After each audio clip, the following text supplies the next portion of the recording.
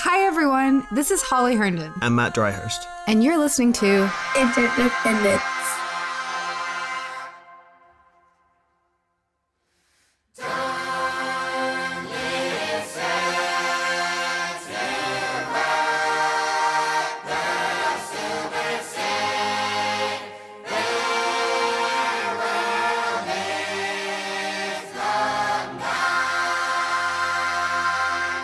If you're listening to this, you're listening to the free version. This podcast is completely ad-free and only possible through listener support. That sounds like a standard line, but it's true. It takes time and care to put this together, and without patrons, we won't be able to carve out the time to do this. So if you enjoy this podcast and would like to see it continue, please visit patreon.com/interdependence and subscribe, where you'll get access to our most recent conversations, as well as an archive of full-length past episodes. Thank you for listening. Bring, bring, bring. Hi, Cade. Hey, Cade. Hey, what's up? Pretty good. How are you doing today? I am good. Yeah, just coffee, etc. Feeling pretty good. Nice. How are you guys? Pretty good. We're okay. We're ready for Berlin to enter springtime. Oh, Yeah. yes. Yeah, there's kind of like a uniform grey that I'm sure we're sharing right now. Sadly, we can't do this in the same space. It'll be really nice. I can't wait for this moment. I mean, we obviously started this podcast during lockdown. Mm-hmm. I can't wait for the moment where people who live like 20 minutes away from us, we can just do this in a room together. Yeah. Can you imagine? That would be so much more fun. With a live streamed audience potentially. Ooh, yeah, no, all the things, all the bells and whistles. Yeah, so we're good. I'm ready for some sun now. That'll be nice. Can you imagine how awkward it's going to be the first episode of Interdependence in like that is actually real? If you live stream that, like no one's going to know like that to put their hands anywhere or like sit in certain ways. All of the terrible like things that people have picked, like the habits that people have picked up during quarantine, are all just going to be like immediately presented to each other. It's just going to be like it's so true. No, it's true actually. Like the few times we've like gone outside and like seen friends, after like 25 minutes, I'm like, can I change the channel? You know. That is rude. No, I don't mean it. But it's just your brain's trained differently. It's nothing about the friends in particular. It's just like, no, I hear you. I'm just kind of like, oh, I'm tired now. I'd like to pause this and resume it later, please. But I also feel like certain social graces, as I think Kate is alluding to, have just kind of, we've forgotten them. Yeah. Like how to like know when to pause in a conversation and just things like that. Or like, to be fair, I was never good at that. I guess the big one for me is not being able to see myself anymore after being in like video conferences for a year and being able to see my stupid face on every single call. Like, what do I do with that? I don't know how to behave now if I can't see my face. Yeah, totally. Yeah, that is a good point. Yeah, I don't know. Well, anyway, we're definitely planning. I mean, we have these kind of grand plans to at least host some of these discussions in real space with people once we're allowed to do that. Have some like quite ambitious ideas of how remote people could participate and so on. Cool. Well, okay. So it's clear that we know each other. Yes. But would you mind maybe giving an introduction to who you are for the people who don't know? Yes. My name is Cade Diem. I run a research organization called the New Design Congress, which has been going for just over a year now.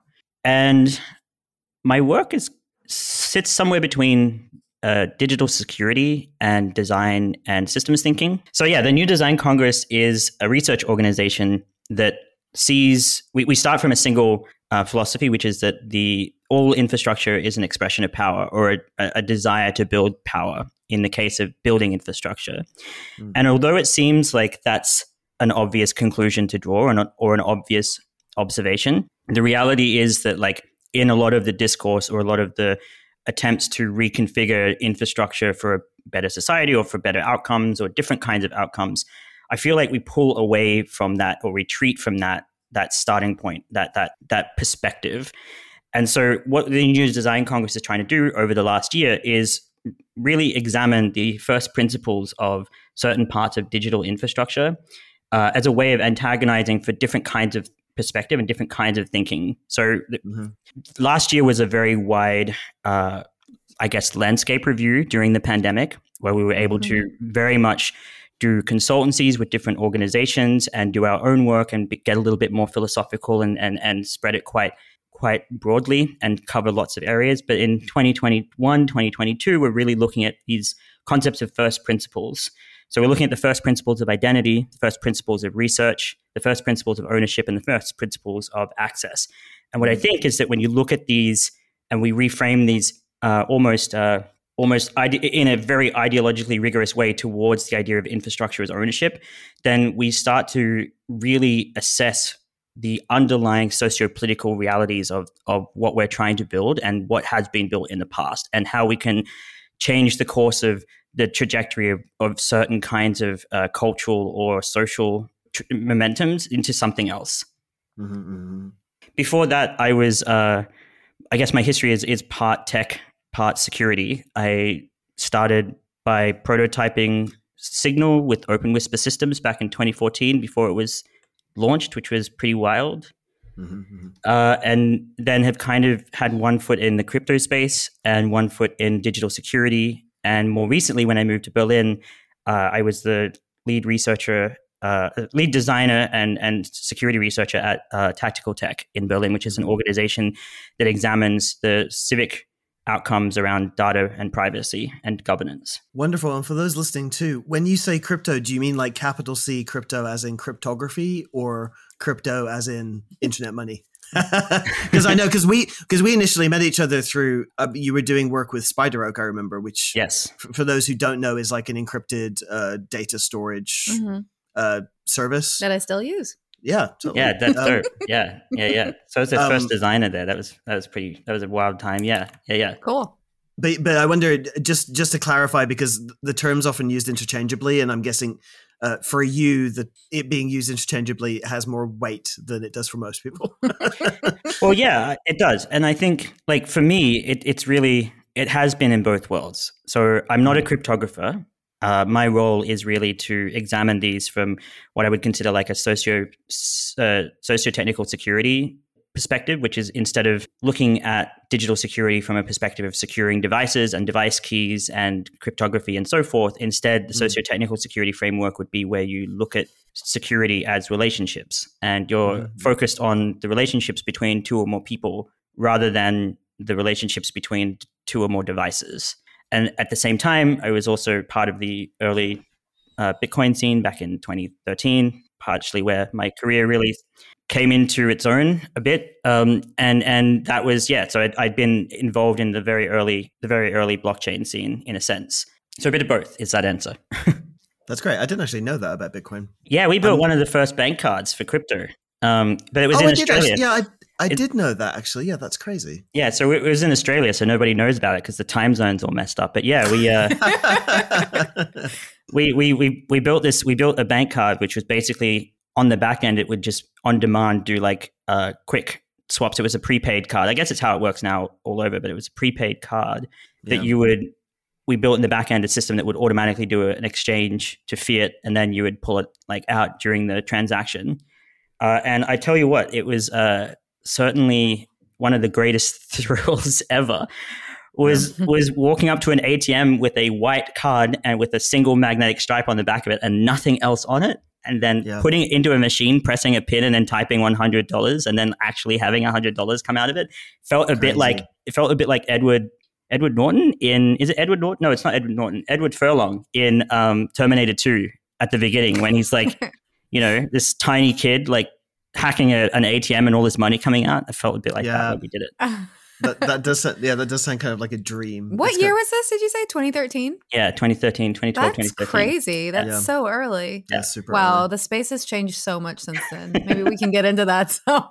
Totally, and this is also great. I mean, so to as a kind of like preamble, we're going to be talking a lot about the work at the New Design Congress, and we're going to get into later some criticisms of crypto that I think are well qualified coming from you. But yeah, indeed, the space has changed quite a bit, quite a bit since then. I thought like just to kind of establish the context for the conversation. I believe now you wrote a piece. I think this was in like 2018, so a few years ago now.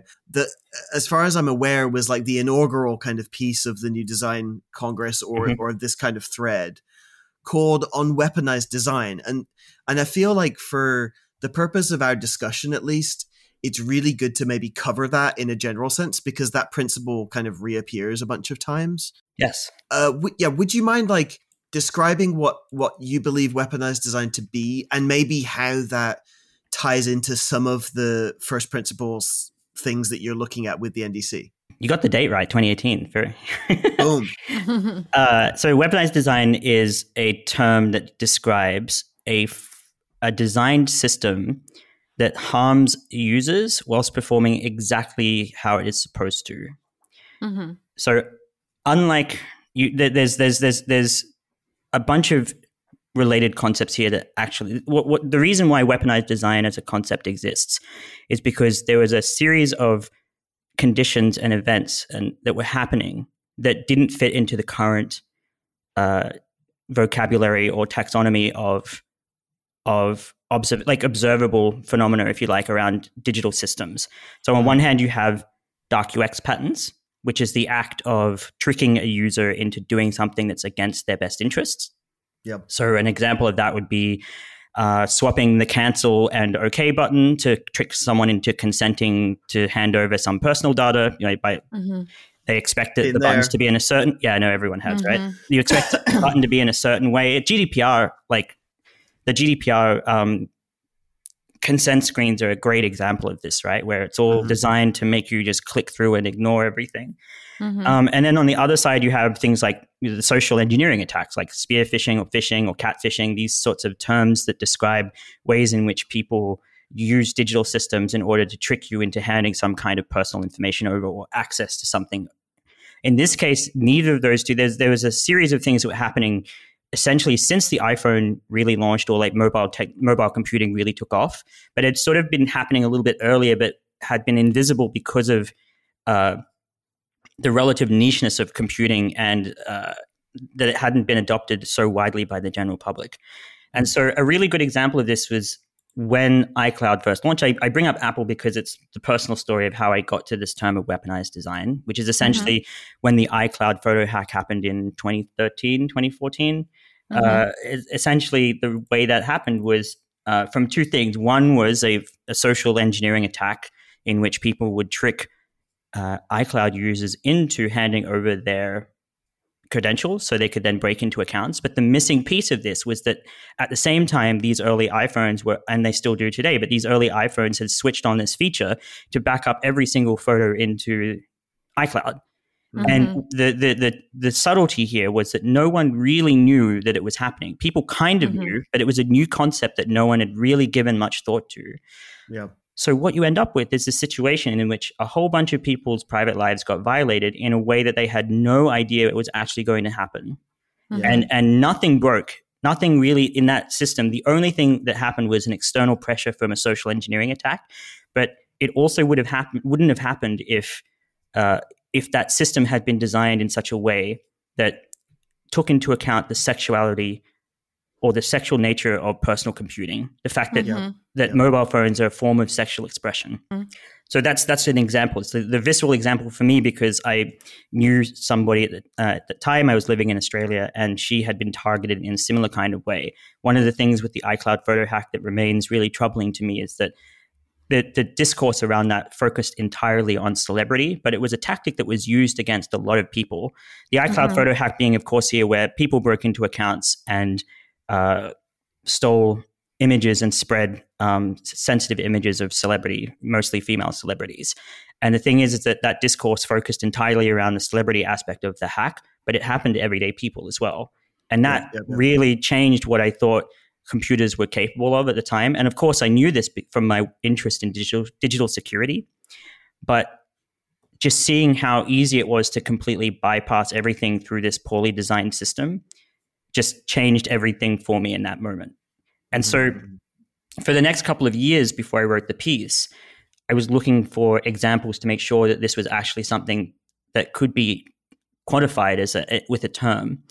And so you see this repeatedly every single year. I mean, another example is marketing campaigns that use targeted advertising data to determine whether women are pregnant, and then sending a month before they're due, sending materials that are then read by their parents. So their like the fact that they're pregnant is disclosed through advertising material rather than by the person in the family themselves. Once again, a completely, it's not a benign system, but in the eyes of the system designer, it's a benign system that doesn't take into account the socio-technical security, if you like, of that system.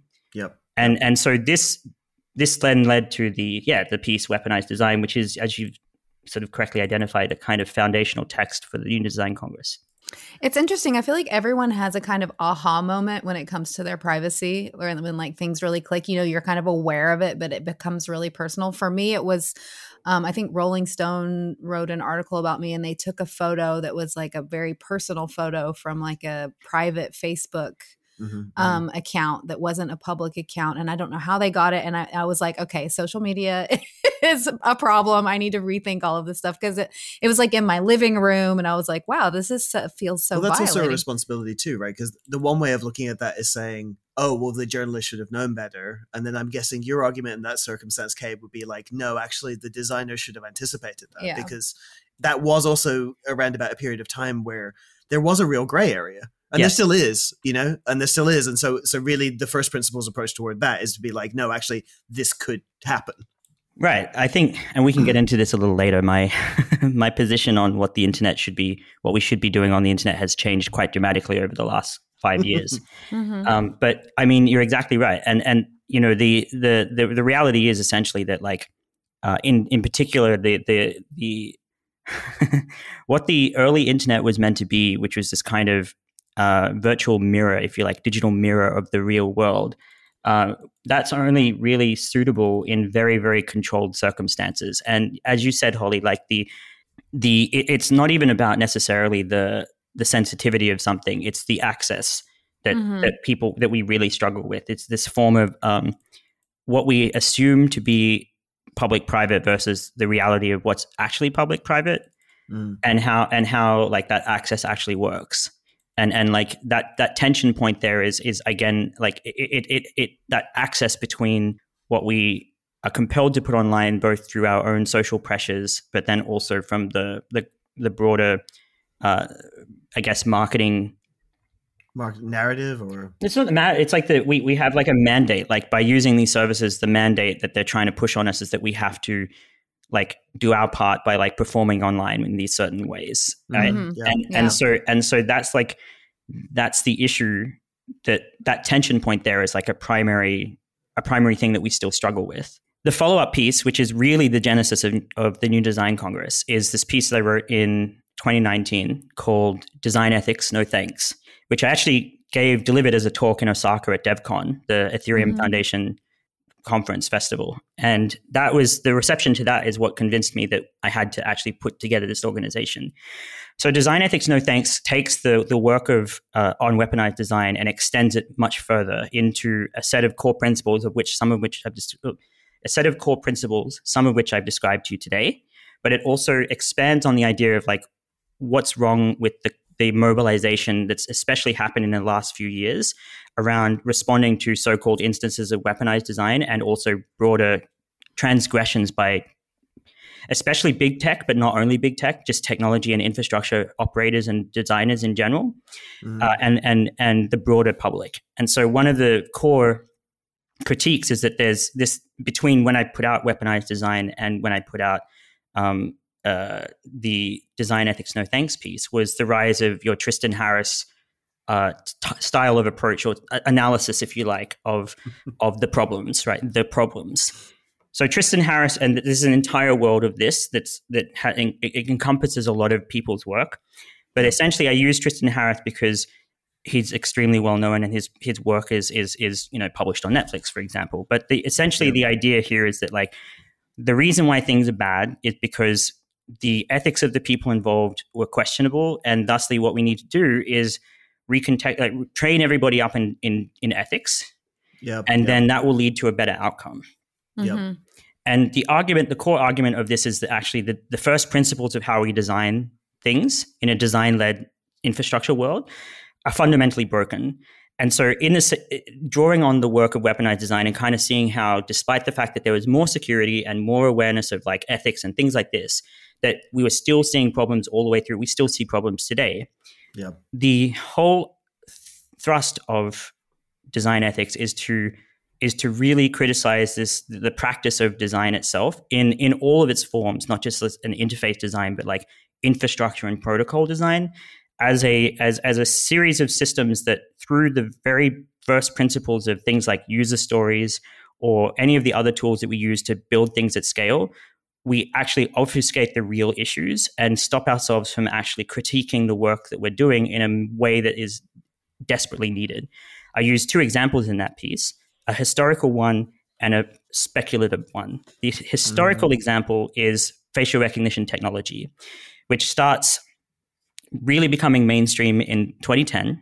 And there's a very famous video in which two employees of an American like Walmart sort of big chain of some kind. It's not Walmart, but it's like some big chain US retailer. There's two employees there.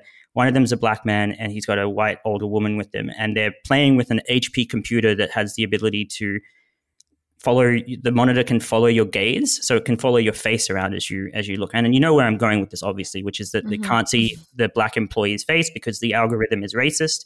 It's trained on data sets that basically prevent it from seeing his face, and it can follow his white colleague with no problem. So within that, there's two critical narratives emerge. One of them states that this is an early that facial recognition technology is very dangerous, and we need to think about like what the issue is. But the more pervasive narrative is that that facial recognition technology that sees Asian faces as people with their eyes shut and completely doesn't see black faces, or does even more racist things with black faces. What we need to do is actually train those up and actually get them to a place where they are more equitable, where the data sets are more representative of real life.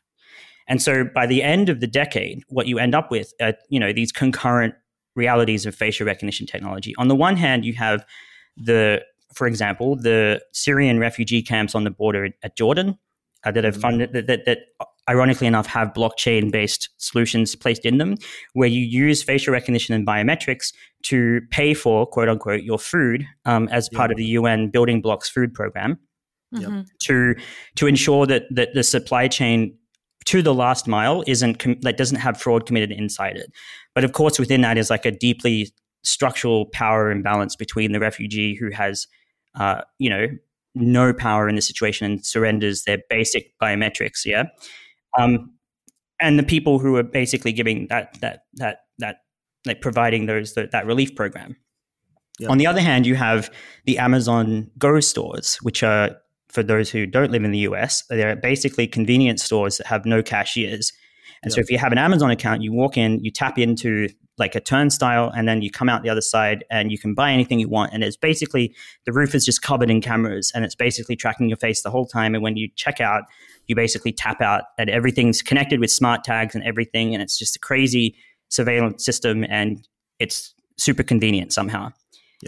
What's really interesting when you look at those two, especially the visual version of this, what I'm describing to you now, is they're actually really similar. They're really similar. The user experience of both of them is almost identical, but the key difference is power, right? And how that power is manifesting.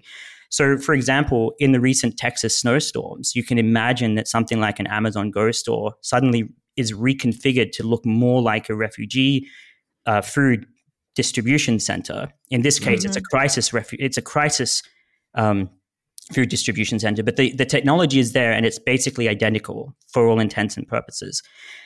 But beyond that, there's a second issue, which is kind of keeps getting buried in the discussion of biometrics and facial recognition, which is, of course, the umbrella riots in Hong Kong in 2018 and 2019, in which the biometrics and facial recognition were essentially blanketed all through the city. And at that point, it had become so useful to an authoritarian state that the only thing that left to do was to physically tear up the camera towers from the ground. And so while we were busy having this argument over the design ethics of facial recognition, it revealed itself to be an authoritarian technology. And so now what we have is a situation in which, rather than seeing those early stages of this racist technology and say, like, the racist data sets, and being like, well, we should really rethink what this is actually capable of, instead we tried to apply design ethics to it in order to then somehow come up with something better. But the underlying technology itself is born from an authoritarian, it has inherent to it like a set of authoritarian use cases that are very hard to ignore. The speculative example of this is, I think, self-driving cars, where you look at the discourse around self-driving cars once the Uber ran over and killed tragically a cyclist a couple of years ago. That ignited this huge debate about whether or not self-driving cars could, be trained with ethics. And of course, like the really lazy version was I think it was Stanford, but I'm not entirely sure. I'll have to look it up. But there was a university in the United States that ran a trolley problem question where you could log into it and it would ask you 20 examples of a trolley problem.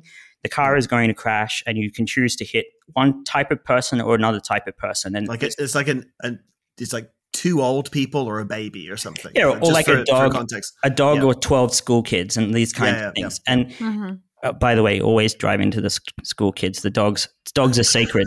Dogs are sacred. Official. That's the official ethical position of the New Design Congress. Dogs are sacred. Seriously. No, but I jest. The point though is that it's the wrong question, right? Because within a few years after that study closed, we're still having the debate over essentially the trolley problem of these technologies. Now, if you look to the future, what we have in the last 3 years are a series of cataclysmic events around which self-driving cars can't actually really respond to. So a great example of this would be, so I'm jumping a little bit back and forward here, but 2011, one of the most iconic things that happened in that year, of course, was the Fukushima nuclear reactor disaster and the associated earthquake. What you see, one of the most striking images that has basically remained in public consciousness as a result of that are the cars driving away from the tsunami in that region. These self-driving vehicles are essentially running on a series of statistics. It's like a probability game that powers all forms of machine learning. And so it's hard enough to struggle, like to ensure that runs properly in an orderly environment where you have cars on highways or on streets and you have some level of order in that space. Of course, this is the problem that any kind of crisis introduces, which is, a person stepping out in front of a self-driving car. But what happens when instead of a person stepping out in front of a self-driving car, it's a wall of water coming to you? Or instead of going with something that's a freak accident, let's talk about things that have happened everywhere in the last 2 years. Intense forest fires up the east coast, the entirety of the east coast of Australia, basically trapping hundreds of thousands of people in a thin slice between the road and the sea, right? You have story after story and video after video of people literally driving through these fires that are so intense and so hot that they would overwhelm just the intensity of the fire itself would overwhelm the infrared sensors inside a self-driving car. But we didn't just see fires in Australia. We saw them across the United States. We saw them in the Arctic Circle in Siberia. We saw them in Greece. We saw them in Southeast Asia. Like what we have here, and they're not regional fires. They're not like somewhere in the middle of nowhere. They're like trapping potentially hundreds of thousands of people. So while we're arguing over whether self-driving cars are like ethical or not, we're rapidly reaching this place where if we were to introduce self-driving cars into the world, the risk of literally burning alive hundreds of thousands of people who cannot escape a forest fire because their car is incapable of doing so becomes very, very real. And so these two examples, the biometrics and facial recognition historical example and the speculative future of people driving away from crisis, are these examples in which the desire to be ethical and the desire for design ethics that account for intent and a high standard of interaction or like decision making within design teams actually has no place in just determining like the outcomes of these technologies. So that's like the core secondary piece on weaponized design. I think that's very sober. I mean, I've got a few things to say about that. There's a lot to cover, but like I think it's undeniable over the past 10 years, and of course these are really, really difficult topics to approach just generally by their very nature. But, the topic of ethics and virtue as a marketing position for large companies has emerged in the last 10 years. And it kind of it puts you off balance in a sense, right? Because it's quite difficult when, I mean, I saw something the other day that, you know, H&M just hired an AI ethics director or something, you know, like a company that's producing cheap, disposable, you know, like, but AI ethics, irrespective of the fact that, you know, there are interesting applications of applying like ethics or moral questions or moral quandaries to the topic of AI, irrespective from that. But the field of AI ethics emerging as this kind of very corporate, in a sense, you could see in some cases kind of smokescreen covering up larger issues, I think is very legitimate. I mean, we ran into this a little bit with kind of music and AI stuff, right? Like, there is a large kind of very public discourse that occurs around, you know, like, what does it mean for the artist to disappear and the AI to, you know, to create all this incredible music? And then when you scratch at it a little bit, you're like, this is kind of just a marketing campaign for the people who are developing those systems, a little bit like Cambridge Analytica, actually, which you referenced in one of your pieces, I remember, where, you know, the whole AI kind of, the whole like ethical debate in a sense has this subtext that suggests, well, Cambridge Analytica are so advanced in their technology. They're doing such incredible things, and people are like, oh, we should hire them, you know, but the actual real debate, like, at least for us, when it came to the whole AI music conversation, is like, yeah, like, you know, we're using all, like, you have large companies, sometimes under the name of ethics, like companies, organizations that were started with their mandate being to think about the ethical considerations, allegedly, of this technology.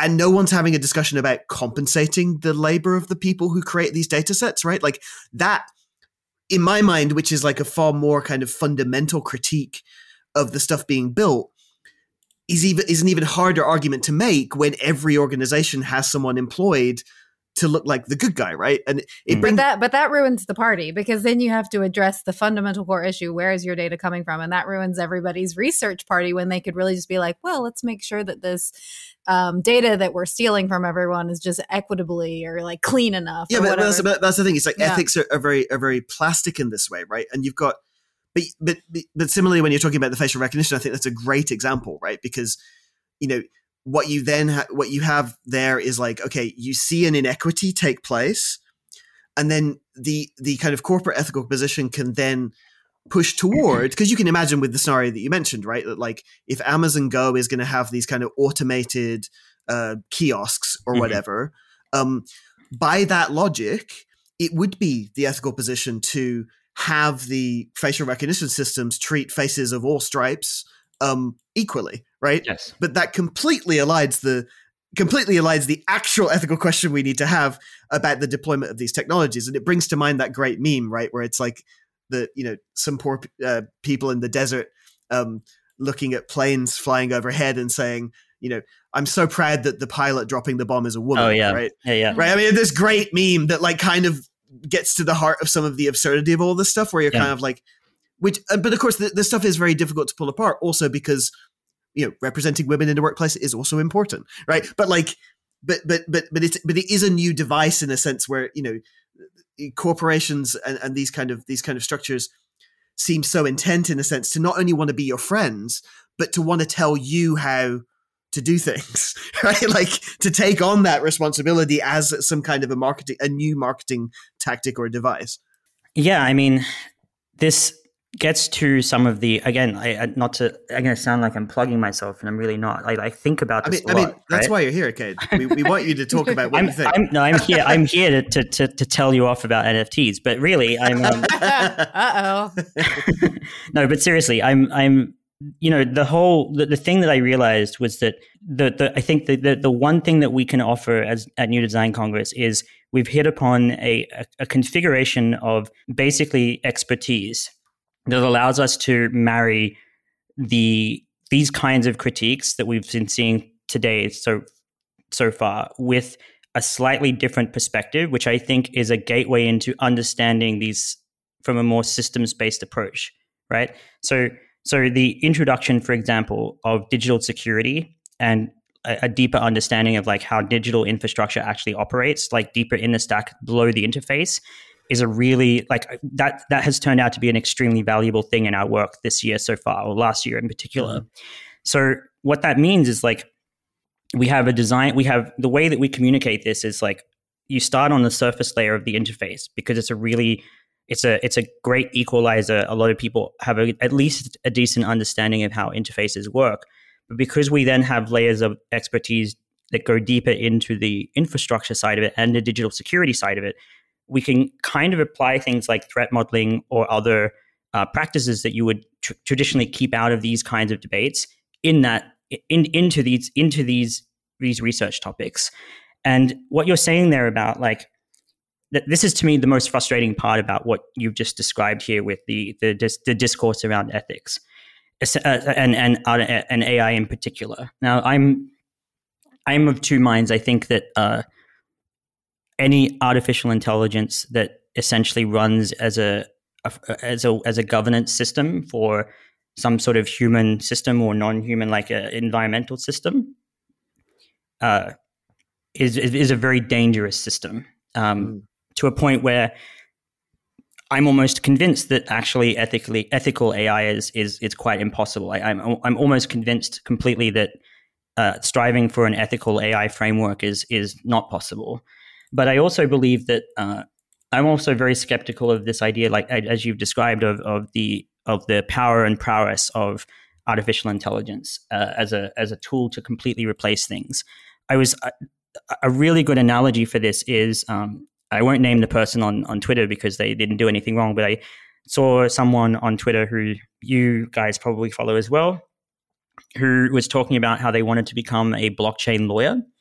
And that struck me as really funny because I thought the point of smart contracts was to get rid of lawyers entirely, right? Like that was the rhetoric from 2016, right? When Ethereum and smart contracts were first beginning to appear, was that we would have less reliance on the legal system in some form. And the reality obviously has become that the opposite is true, that actually when you introduce these systems, the extra level of complexity means that you need more human support, not less, right? And so the way that I would frame the critique that you're suggesting here is I think that in music especially, there are a number of organizations and companies that are trying very hard to push the narrative that music can be written by machines almost exclusively.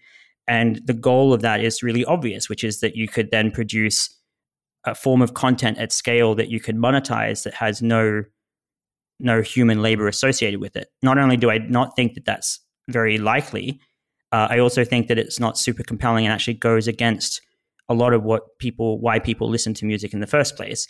But I also think that the prowess isn't there in the same way that I wonder how close we're going to get to, I don't know, like deep fakes or things like that. Like you can tell a deep fake pretty easily by the fact that everyone has 2 left eyes and four front teeth, right? Will that get better over time? Maybe, but also maybe not.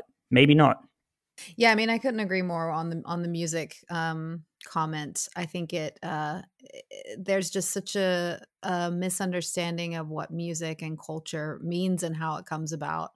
When it comes to a lot of this research, it's kind of a very, as Matt says, impoverished view of culture and meaning making. Yeah, but it also allows, because like the whole idea of ethics, whatever, and trust me, like I'm no ethicist, right? Like I'm no philosopher or whatever, but the core idea of that is, we often make the analogy between, like a protocol of belief systems and a technical protocol, right? Mm-hmm. And the whole usefulness of a field of ethics is to look about as low level as one can, right? Because then you find exactly these first principles that you can apply to things so as to avoid catastrophe in the higher order or like the externalities of that decision that you make. Right. And the difficulty with this stuff, and particularly, I mean, we can speak with some authority on the AI music thing, but I think it ports to other scenarios. The difficulty with this is that most people don't have that literacy, right? So it's quite easy to hijack and have a kind of fluffy ethical debate that within its framing kind of forecloses the important discussion, because the framing is, what are we going to do about algorithms that write music on behalf of all of us? And it's like, well, that is a very clever device. it's a very, very clever device to kind of hijack a more important conversation, because in truth, the most important conversation, if you wanted to have an ethical discussion about AI beyond some of the stuff that you've raised, is, for us, it's looking like square at compensation. Like what happens when, the way that these systems work, ultimately the people who are able to accumulate the most data to produce the highest fidelity models, etc., this is a road to monopoly, and not figuring out compensation very early is the most perilous thing. Because I'm not concerned, just as you've articulated, I'm not concerned about people wanting to listen to infinite ambient music for the rest of time. When the conversation is hijacked in such a way, one, we end up sounding like conspiracy theorists. But number two, it's very difficult to get more attention about this stuff, because there isn't that core literacy, right? There are hijacks happening because most people just aren't literate enough in how these things work on the basic level. It's too new. I feel like there's one phrase that kind of expresses both maybe the kind of like paradox here, or like both views on it. And it's this question, like, can an algorithm be inspired? And some people use that sentence as like this kind of like magical, like, can it be an artist? Can it be inspired? What does that mean for artists? And when I think of, can an algorithm be inspired? Inspiration is basically when humans see other humans work and then interpret that in some way. But when that kind of inspiration is automated and kind of mechanized, is that then plagiarism when it's done by a machine? And so like that one sentence of like, can an algorithm be inspired? But some people are going to take that as this kind of like whimsical kind of sentence, when really it has more of a kind of like concrete underpinning. Issues get skirted, and it's very easy to skirt issues on these big topics, particularly when they intersect with pop cultural understandings of what they might mean. And it's intensely frustrating, but maybe, I mean, I think this is kind of an opportunity to move on and talk about how some of these principles of weaponized design you explored them recently, related more to peer-to-peer infrastructure, because that's going to be a really nice segue for us to get into our inevitable argument about NFTs. But can I have a request? When you introduce this and talk about this, can you give the listener just like a brief history of some of this peer-to-peer stuff? Because some of these terms might be totally niche, and it's actually it's super interesting how some of these things have come about. The last, essentially since the development of the internet, there's been a push towards two groups of people. One is a centralization strategy, where you form organizations and companies around digital infrastructure and use the fact that code is infinitely copyable and can be modified, et cetera, to basically build shortcuts to power. On the other hand, there's been a group that has largely tried to remain decentralized, or peer-to-peer. Peer-to-peer, of course, being a term of like one computer talking to another, and it's one of many forms of decentralization. Obviously the first loop, if you like, because I think this cycle of decentralization, re-centralization has happened over the course of since the early 90s, and has kind of repeated itself over and over again. The first loop is really like the genesis of the internet, and that's a really interesting time, because you had your Stuart Brands and your John Perry Barlow types who basically are celebrating the idea of the introduction of the digital self and digital identity and this cyberspace. The declaration of cyberspace is this idea of one that is freed from geography and from governance, and one in which we can inhabit anybody that we choose. It's this fusing of the rational identity with a very libertarian technological application of the exchange of information and the exchange of human experience in this rationalist system. The flip side of that at the same time was that there was another concurrent battle happening between Phil Zimmermann and the US government. Phil Zimmermann being, of course, the creator of Pretty Good Privacy, PGP, which is a extremely strong but very, very hard to use encryption protocol for messages. And what Phil realized within this context was that like any form of centralized power, when it was threatened by a decentralized alternative, would basically use that decentralized infrastructure to destroy that, to put down that movement, whatever that looked like. And so he wrote this encryption thing, PGP, in order to produce a working way in which people could communicate with each other in a very protected way. Up until that point, encryption was only really accessible to institutions or government or military. And also, if it wasn't, it was even harder to use than PGP was. And for that, the State Department took Phil Zimmermann to court and tried to prosecute him under the export treaty, arms and exports treaty legislation that Bill Clinton had signed into law. Mm-hmm. And that was a multi-year battle that Phil Zimmermann ended up winning. And so this sets the basis of like this tension between peer-to-peer technologies and the centralized systems. Mm-hmm. The next one, of course, which the two of you will be very familiar with, is the copyright war, if you like, that happened between a number of actors on the technology side and your music industry and movie industry folks on the centralized side. Of course, that starts with Napster. Napster, for anybody who isn't familiar with that, was like a centralized service that had a decentralized protocol in the sense that everyone logged into the same service, which was Napster, and then they would download music illegally, if you like, or they would perform copyright infringement, because I don't like this term of illegal music downloads. I think it's a myth, or it's a misrepresentation, should I say. Mm-hmm. But essentially what happened there was that, the users would share their libraries online, and then those would then have, you could then download music off of a single person's computer. So you'd be exchanging files back and forth. Of course, because it was highly centralized, these copyright holders were able to go after Napster itself and its copycat clones that popped up as well, and shut these systems down. And so in response to that, a collection of activists, mostly in Europe, but not only in Europe, a collection of activists basically found this new protocol that had just been developed at the time called BitTorrent. BitTorrent was developed because the connections into people's homes was not fast enough to sustain large amounts of downloads. And so rather than paying for extreme amounts of bandwidth in order to share large files, the idea would be that you would host a file and then other people would connect to your machine and download parts of it. And over time, the decentralized nature of that would mean that a file that was 1 gigabyte big would be shared amongst potentially hundreds of people, and you would download chunks of it from different computers all over the world. So you might have one chunk that came down very slowly because it was over the other side of the world, but you might have another chunk that downloaded in a few seconds because it was down the street.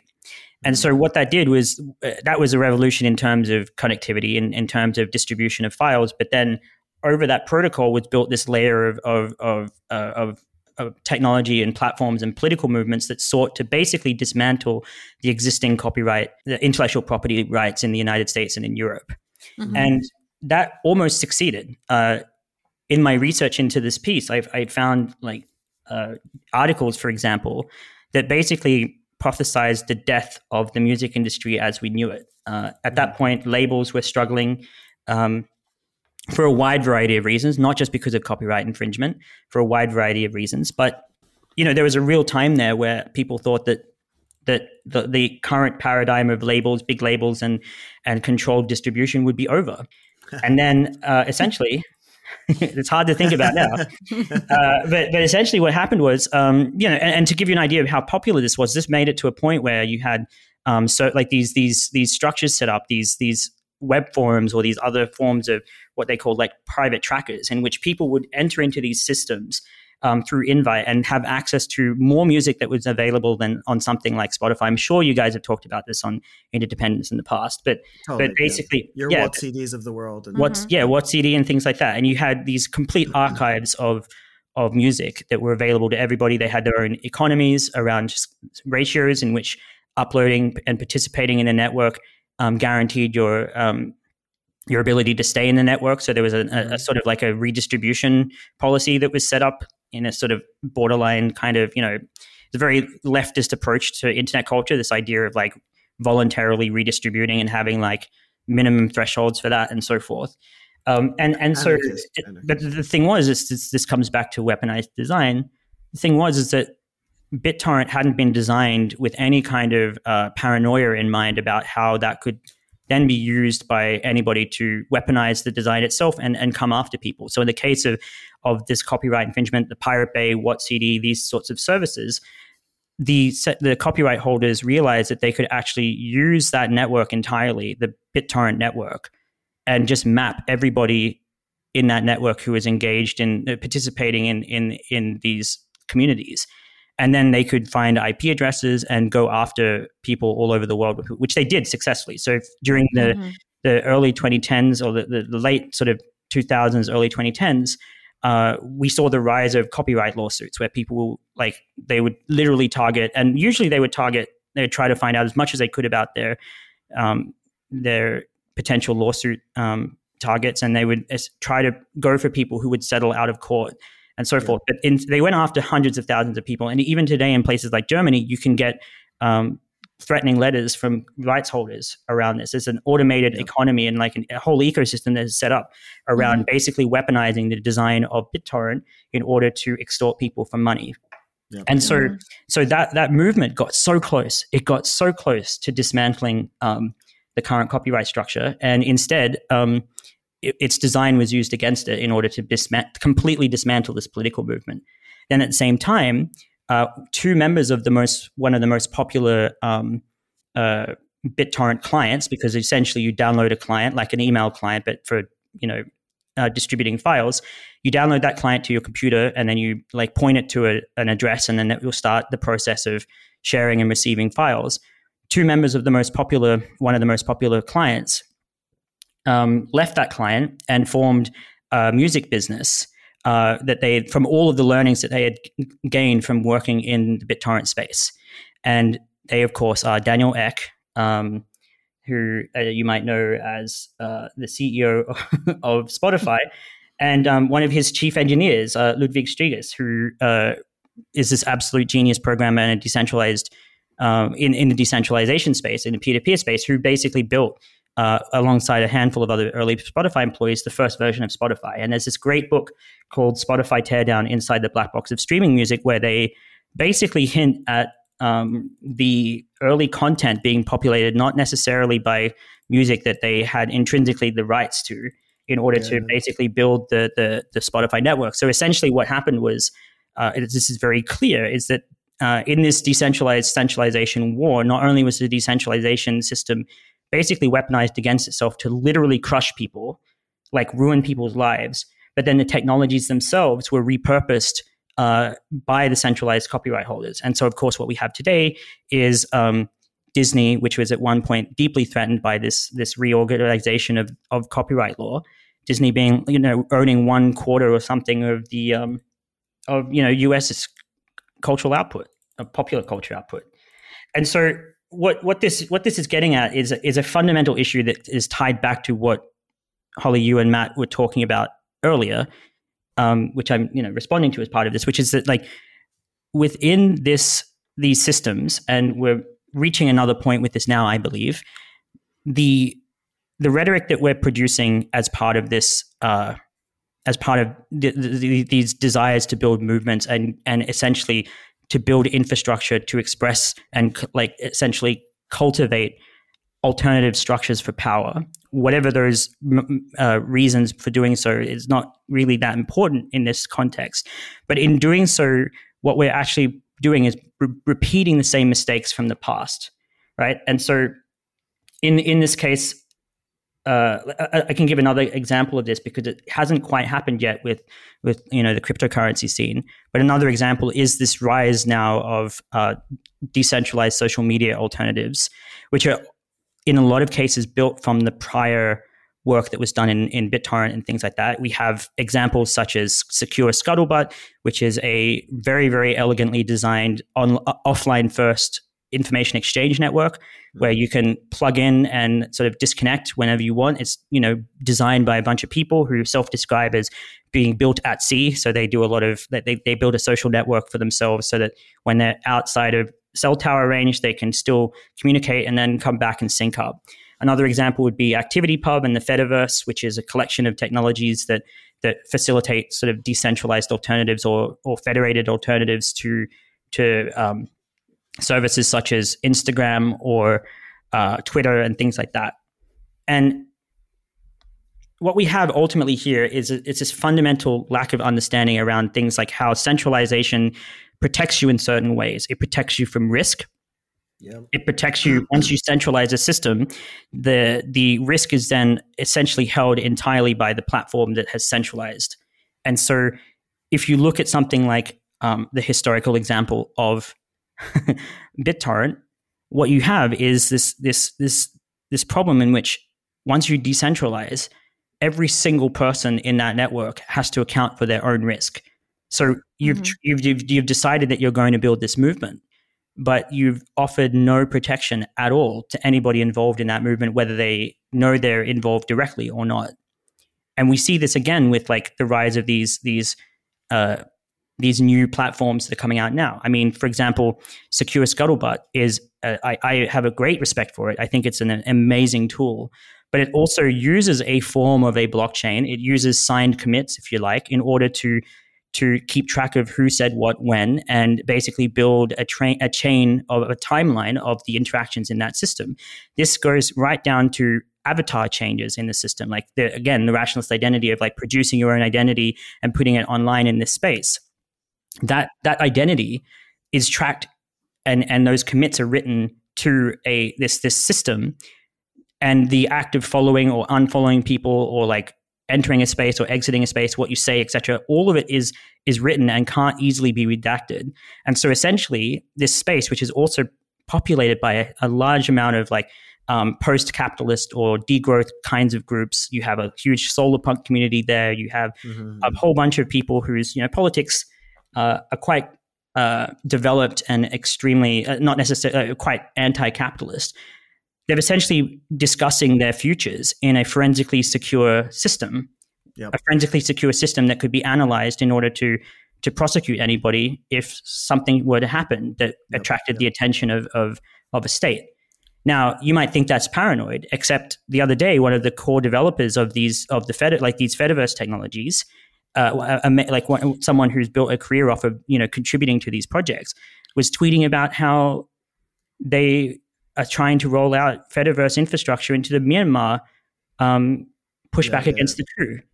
Yep. So if you think that like people being sued for using BitTorrent is bad, like this is the danger that we have. Well, it's one of the interesting conundrums, right? Because I was going to mention that a little bit earlier, and I'm glad it came up again in this context. But like, and of course, like when talking about centralization or decentralization, like the two extremes of the poles are both negative, right? Absolutely. And so I think one of the sober things about your analysis just generally is it is quite correct in the sense that it's a sober reminder that there's no silver bullet, right? There's no panacea, like, unintended consequences. One could critique it in a sense to suggest that, unintended consequences are a constant, right? That there's potentially something truistic to it. However, the one thing I do really appreciate, and that example of Myanmar, I didn't actually catch that, but it qualifies your point even further, I think, right? Because one of the core arguments, and one of the arguments I am most compelled by the kind of concentration of power of centralized platforms, is this kind of argument about like California hegemony, right? Like, yes, this absolutely. idea that and I think you mentioned your weaponized design principle gets to this quite clearly, right? Where you might think, and even the ethics conversation, you might think you're doing the right thing in your in San Francisco with an experience of living in Seattle and thinking about all these, wonderful, virtuous principles that are really important to you. But the second that you push that code and someone in a village in Pakistan is using it equally, there are unintended consequences. There are significant unintended consequences to that, and it is kind of a problem, and maybe a strong argument for a degree of decentralization that those decisions be made somewhere more locally, so that you don't get people falling within the cracks, right? And this is the example of Myanmar that you're describing, right? Like what works for some seemingly really smart, really lovely, like kind of lefty libertarians who like to sail, and I assume also, are fairly well off. Some of those principles are advantageous to deploy potentially in places like Myanmar or in places with struggle. It's not an either or thing. I would challenge your use of the term unintended consequence. Like, to me, this is precisely the point of like what we're trying to do at the New Design Congress. The reality is, I use the example, part of the reason why I talked about these as a series of loops is because you can see a point in time where there was a level of paranoia, and that there was like a kind of equalizer between the Californian ideology and the paranoia against the state, or not even just the state, the paranoia against the actor in these spaces. We are ultimately far more vulnerable online than we are in physical space in most cases. And yet a large part of that comes from this, what we've just talked about, the idea of scale. But with that too is an equally disturbing trend, which is over the course of the generational introduction of new programmers, new platforms, new movements, etc. The paranoia that was there is not a mainstream paranoia. Because that's what I mean when I say there's no such thing as an unintended consequence. I don't have any special insight into these systems except for a high degree of paranoia, which has been, it's just come from my work in digital security as a designer. And that's what makes, the New Design Congress kind of special in a sense. Ideally, I'd love to reach a point where I don't get to come on podcasts and say the New Design Congress. You're listening to the free version of this podcast. If you would like to hear the full version and support this series, please visit patreon.com/interdependence. This podcast is ad-free and only possible through patron support. Thank you.